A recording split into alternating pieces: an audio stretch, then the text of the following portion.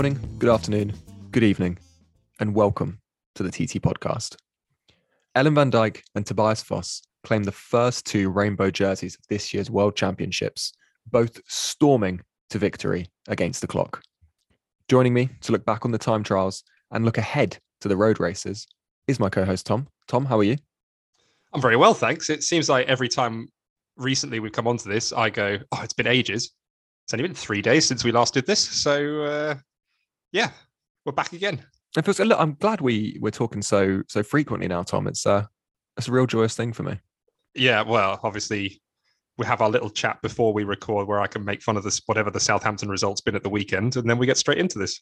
Yeah, we'll gloss over the Southampton result because once again, we're in a horrific patch of form, and this is not the platform for it.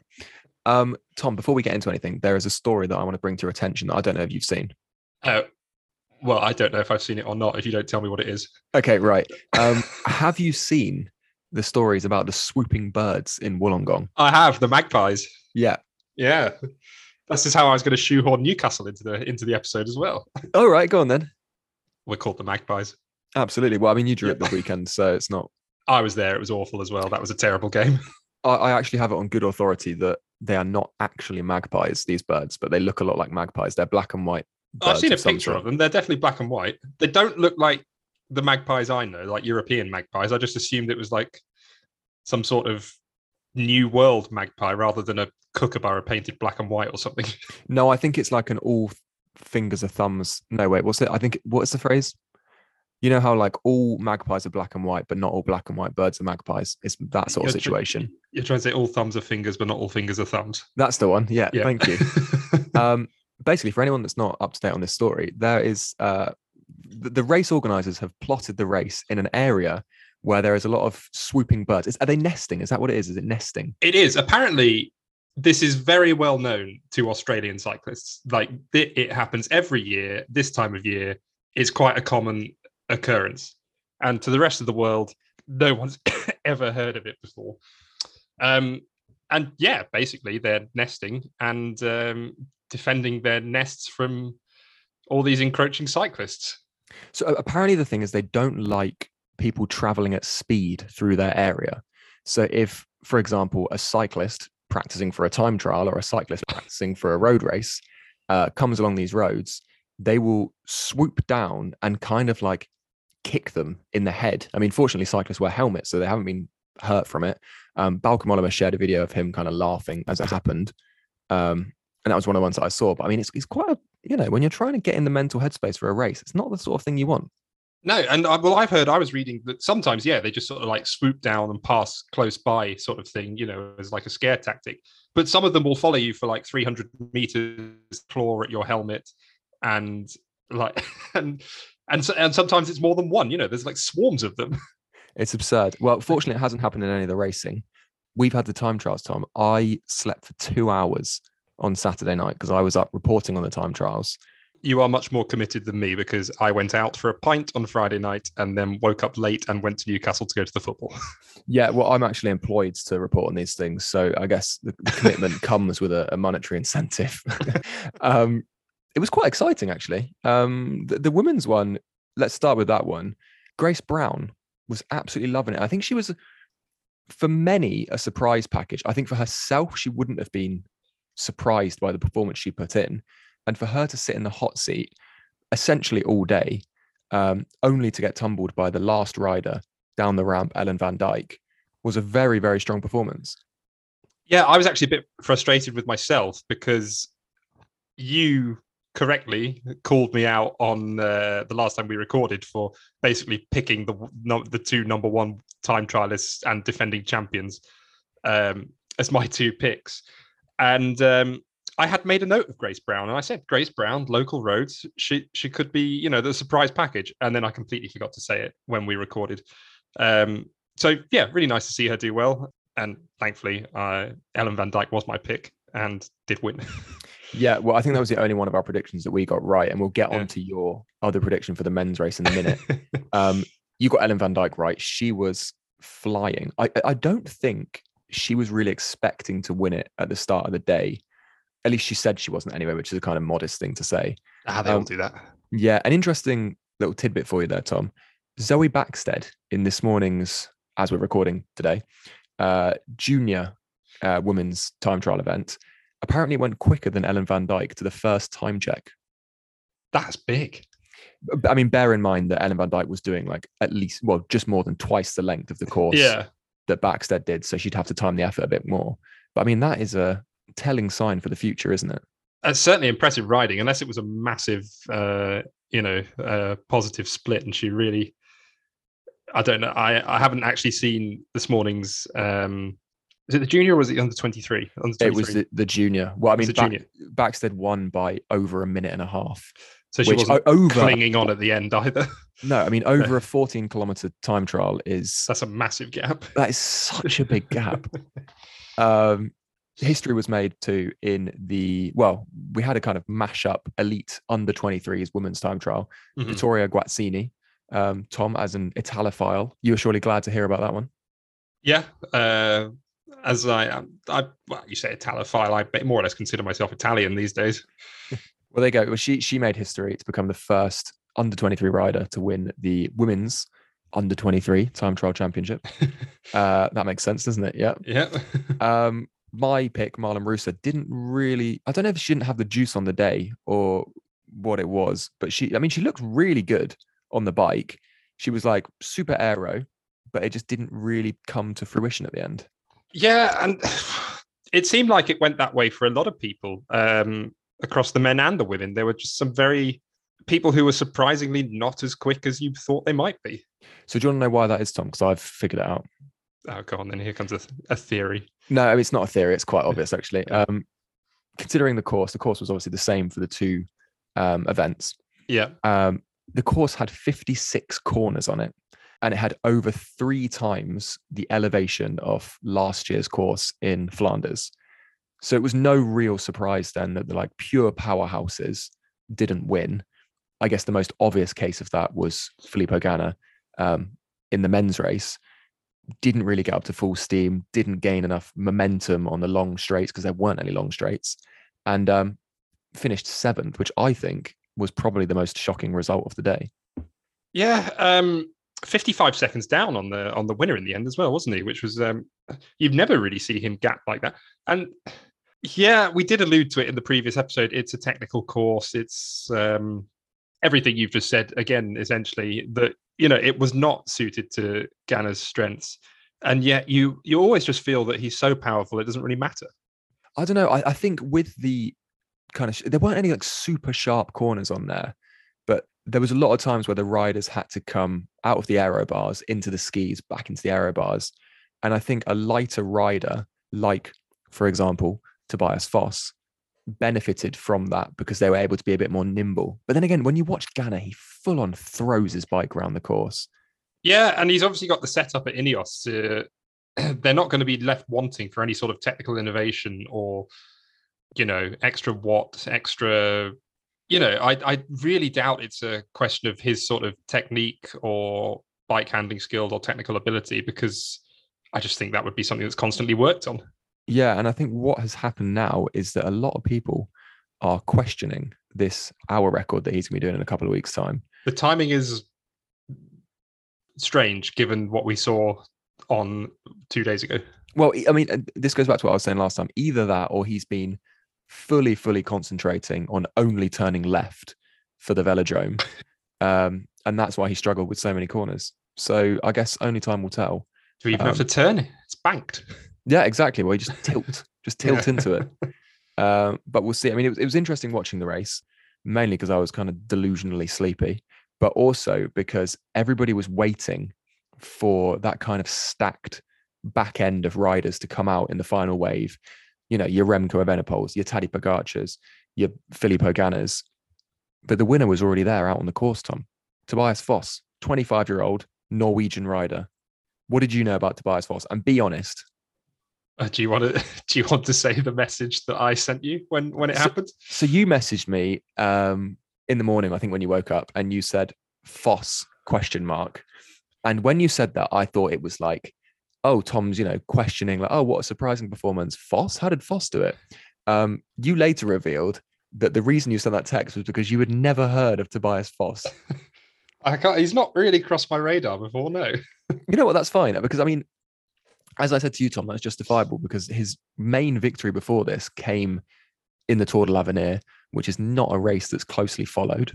And other than that, he's only really won kind of national time trial. I think he won the national road race as well before. So unless you're keeping up with the Norwegian national championships, it is understandable. I mean, oh no, actually, he came ninth in the Giro, which you should really know, actually.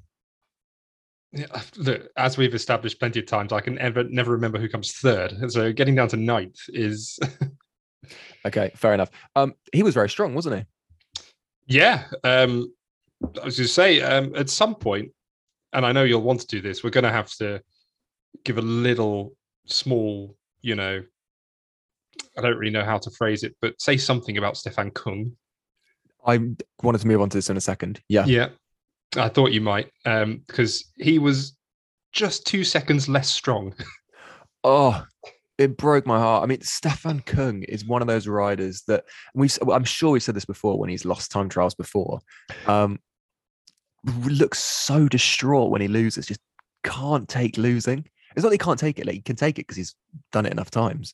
But it's more that he just wears it on his face so evidently.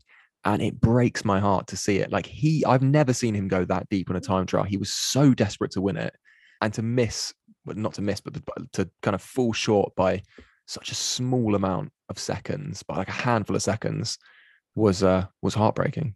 Yeah, as you said, you really live it with him, don't you? You do. And you could see on his face. I mean, was it Rob Hatcher on the commentary when he was coming across the line? And I was like, right, this is it. Stefan Kung's won. After I called him a nearly man in the preview, he's proved me wrong. I'm going to have to eat my words on the next podcast. Sadly, Stefan, I don't have to eat my words. I was right.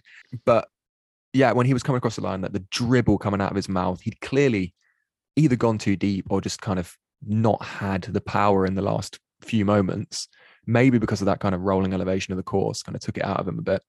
But yeah, missed that by 2 seconds. And I bet he was thinking, was there a corner that I could have come in a bit narrower on? Was there a section I could have put down the power a little bit more on? He'll be thinking that unless he does go on to win a gold at some point later in his career, he will be thinking that every day for the rest of his life, I'm sure. Oh, the poor guy. The poor guy. He actually came second in the European Championships this year too, a race that he had won twice in a row. But he did win the time trial at the Tour Poitou-Charentes en Nouvelle-Aquitaine. Every cloud. Exactly. Silver linings and all that. So, it's not a completely, forgettable season for Stefan Kung. I'll leave him with that consolation then. He doesn't need to hear so anything I didn't actually mean to go so strong in on Stefan Kung there. I'm a very big Stefan Kung fan, and I want him to win as much as Stefan Kung wants him to win. It is just a recurring tragedy to see him come second or narrowly miss out. Should we move on to the road race, Tom? Happy to. I asked you before this episode to take me through the course. Now, what can I and the listeners listening in to this episode expect from the two races we're going to get this weekend? The elite ones. I have done my research on the course as requested, and I've got the road book up here as well. And I'll be honest, there's not much to it. For some reason, the women start slightly further north up the coast than the men do, in a place called Helensburgh, which I thought was in the west of Scotland, but is apparently on the east coast of Australia. And the men start, honestly, there's really not much in it. We are talking like, I don't know, because I haven't got a scale on my map here either, but it can't be 5-10K in a place called Stanwell Park. And they just make their way south down the coast until they get to Wollongong. It's pretty much flat. There's this climb up Mount, how do you say it? Kira, which is a mountain. It's 460 meters in elevation, give or take a couple of meters, above Wollongong. They go up that once, and then for the men, I believe it's a strangely, looking at the map, it's a strangely small and compact city circuit that they just move on to for the laps. There's a tiny little rise in the middle of this circuit, which I guess makes the profile interesting. And over 270K for the men, that will obviously be sapping. but there honestly doesn't seem to be much more to it. Up a mountain, into the city, laps of the city. So what surprised me is one kind of mounting within the first 40k, quarter of 40, the race. 44, 45k it comes in. So it's not going to be that decisive. Yeah. But somehow it still manages to accumulate like 4,000 meters elevation gain. I mean, it's a short lap from what I can tell. And there is that little bump in there that must add up. They do get to it's about 100 meters above sea level, and obviously for some of that they're on the coast. So there's at least the high point of the city is there's 100 meters, right? Is 100 meters a lot over the space? I don't think it is. No, it doesn't seem like it. So by the tone of your voice, Tom, I'm sensing that you don't think it's going to be a classic. I don't know. It could be, especially the women do 100 kilometers less. They're doing 164 point something, and the men are doing 260, essentially 270. Over that distance for the men, it could be, that final lap could be an absolute killer. There could be people all over the road if that elevation really does start to creep into the legs. There could be splits early on, as you say, at 40k. They've got quite a significant climb in there. But no, it doesn't seem. Look, you have world championship courses. They have to mix them up. Sometimes you just get pan flat ones suited to sprinters. So it's probably better than that, even though occasionally you do have to let the sprinters have a crack at the world championships. Yeah, I think this isn't obviously not a sprinters course, but I think it's interesting that there's no kind of clear identifiable springboard for attacks that we can see later on in the race. I mean, the Mount Cairo one, or however it's pronounced, is probably where someone like Annemiek van Vleuten is going to try a long one and then go for 100 kilometers. That's the only springboard, the only person that could potentially see that as a springboard. She could. As you say, in the men, I just think there's far too much of the race left for that to even begin to be an option. No. And there's a little lump in the circuit that they do, which I guess maybe like one lap out they could use. I think it's called Mount Pleasant, which it might not be. But I think Wout van Aert actually put on his on his Strava, making a joke about it being Mount Not So Pleasant. So make of that pun what you will, but I guess that reveals something about this climb. I think the most likely scenario is that we will come down to some sort of reduced group, and in that group there will be probably 5 riders, 2 of them that you thought could possibly win it, and 3 of them that you thought, how the hell has this person ended up there? It's really hard to call because the profile does sort of look like almost one of the Belgian classics, but except it's on, I assume, very nicely paved Australian roads, not 200-year-old cobbled Belgian streets. That is something that I can say about the individual time trials, Tom. The roads looked beautiful. They were immaculately paved, very wide. Stunning, which again just means there's no attritional element to this. It's not like last year when we were in Flanders where they were going through like the old town of Leuven up the like cobbled climbs and back down. Yeah. And hey, we'll see. Should we have a look at the favourites then? Yes, let's go ahead. Are you going to be tipping the 2 favourites again this time, Tom? Yeah, probably. I was going to, but I want to go back to my point about Grace Brown. And although this isn't local roads for him, I fancy Michael. Him. Yeah. Oh, sorry. Yeah, because I'm going to talk about Michael Matthews now. Oh, right. You set it up by talking about Grace Brown. Yeah, because they're both Australian. Oh, right. Okay. No. Okay. Sorry. As you were. Well, there we go. They are. Michael Matthews. Michael Matthews. That is a good shout. Apparently, he's in it to win it. I think he would be. If he has the form he showed at the Tour earlier in the year, then he could be the one to get away over this undulating course. Oh, good word. Yeah. Not to be dull and bring the UCI relegation scrap into this, but for anybody that is following that, points at the World Championships actually count for your trade teams in the relegation scrap. So if Michael Matthews does win, Bike Exchange will be very, very pleased with him. I think Bike Exchange have just got enough to be okay compared to some of the other teams down there. But I don't think that means that Michael Matthews will be having the day off. No, certainly not. That's a good guess. So is he going to be your number 1 pick? I mean, you only get 1 pick on this, so I guess I would have loved to have gone for Wout van Aert, but I'll leave him open to you. No, you know what? I'm not going to go for Wout van Aert. I'm going to follow your dark horse strategy. Not Julian Alaphilippe either. Then I don't think Alaphilippe's going to win it. He's already kind of put up a note of surrender on his Instagram.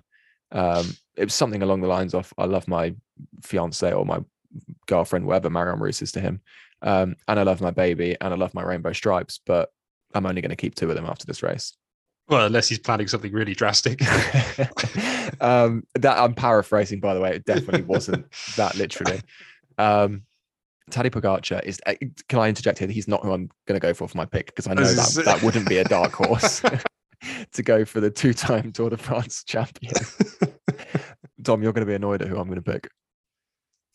Are you going for Fred? I'm not going for Fred. No. Okay. You did tweet about Fred though. I did tweet about Fred, and a lot of people agreed with it. So we'll see about that. I'm going, Tom, for. I think France are going to retain the rainbow bands. Oh no. And I think it is a course that really suits Romain Bardet. Oh, for goodness sake! You know what? I would have said Benoit Cosnefroy as well. I think the two of them. Yeah, he's a much better shout. Yeah. But I mean, he's only flown in last minute. He wasn't originally picked, so I don't know if he's ready mentally for it. Bardet, on the other hand, didn't ride the Vuelta like Alaphilippe, or didn't dislocate his shoulder like Alaphilippe, and has shown very promising form this season. It's look. You know the agreement we have if some of these riders win races. There's no way we can go to Wollongong short notice. We could find an alternative. It's New South Wales, isn't it? So maybe we could go to Old South Wales. As I say, the women start in Helensburgh, which is only an hour and a half away on the train for me. Okay, right. We'll go to. I mean, what? I think it's quite an easy promise to make because I'm not sure it's going to happen. Honestly, looking at the maps as well, I think there was a place called Scarborough on the coast somewhere. It would really be justice for what happened in 2018 in Innsbruck, when Bardet was robbed of a world title. Every week you have to bring this one up as well. We're not going to get into this one. Oxford, that's in Kent. We can go there. Right. Okay. Great. My favourite for the women's race, Tom, is obviously Annemiek van Vleuten. I think probably think she'll win it as well. I do. But should we pick another one instead? If we have to. Okay, right. Sorry, I was going to let you go first. That's very kind of you. Thank you. So I'm not going to go Dutch either, although I think the Dutch have a lot of cards to play. It's a very... It's really difficult once you move away from the Dutch. You know what, Tom? Actually, literally at this point, we could just cut and paste what we said in last year's episode. Yeah. The Dutch have got Marianne Vos, they got Demi Vollering. Vos was there in the finale last year in Leuven, so we know that she can get over these climbs. Although it was half as much climbing last year, we know that she can still pack a punch in the, finishing moments. Yeah, but she is Dutch. Even though she got rolled by Balsamo, and she is Dutch, and we've said we're not going to pick a Dutch person. Tom, my favourite for the women's race is an Italian. Oh, interesting. Because I was about to say I might go Italian as well. Elisa Longo Borghini. I think she's going to win it. Oh, I was looking at Balsamo to retain it. No, it's too. I think the course is too challenging for someone like Balsamo. And then I've also been looking at Lotte Kopecky. Lotte Kopecky? Yeah. She is a punchy rider. Exactly. So she could well get involved there. I think her risk is trying to... I think she'll be the one... If the Dutch are marking anybody, they'll probably be marking her. Yeah. Which is exactly what happened in Leuven last year. Kopecky was one of the favourites and she got marked out of it completely. I think this is a race for the Paris-Roubaix winner, Elisa Longo Borghini. Okay, I will let you... I'm going to lock in Kopecky and you can have Longo Borghini, and then we can watch as there is inevitably a Dutch 1, 2, 3. Okay, so right, we've got Lotte Kopecky, and you're going Kopecky, I'm going Longo Borghini.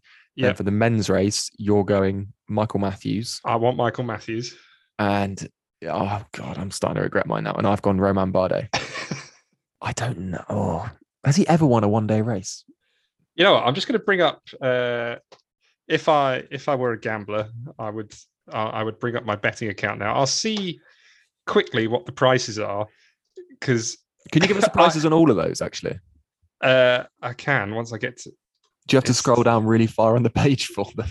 I feel for Bardet, I might have to might have to get far. The favourite for the men's road race at 3-1 is Wout van Aert. Yeah. Michael Matthews is at 14s. Okay. I'm scrolling a long way here, and Romain Bardet's name is not appearing. Romain Bardet, you can have now for the fine price. Let me guess. 250 to 1. Oh no, you've gone long. He's 175. 170. Ooh. Must have been a lot of money coming on him already. Yeah. his parents and his wife have been betting. Okay, well, there you go. Unfortunately, they are only offering a market, this particular bookmaker, on the men. So I haven't got the prices for the women yet. Right. Okay. Well, I don't think either of them are going to be that long. No, I would imagine the two. At least I think we've got a lot more rogue with the men than we have with the. No, in fact, Michael Matthews is not a rogue choice. You've just gone way off with Romain Bardet. Okay. Well, look, we'll see, Tom. You might be eating your words. I have the last 2 years. When Romain Bardet inevitably does win, where can people see my absolute outpouring of emotion? As ever, they can find it on. Well, they can find it on. They can find it on Twitter and Instagram by searching at TTPDCST. There you go. Will you be watching the races this weekend, Tom? I am in Italy this weekend, unsurprisingly. So I'll try, but the likelihood is, given the time they're on, I will be asleep. Okay, well, fair enough. That's how it is. That's how it is. I will be up watching them. So I'll fill you in. Keep me updated. If you send me enough WhatsApps and my phone vibrates enough, then I might be able to wake up and convince Gaia to stick Rai, whatever channel it will be on in Italy. I don't know. Well, until then, Tom, it has been a pleasure speaking to you, as always. Twice in the space of a week is truly unprecedented by TT podcast standards. I know, and we might do another one next week to round up these World Championships as well, from Australia. There you go. Well, yeah, from Helensburgh, wherever it was. And to you, the listener, thank you very much for tuning in. As always, we'll be back after the World Championships have tied up and finished with our highly esteemed and very well-respected opinions and reaction on all the action. But until then, thank you very much and take care. Thanks, everyone.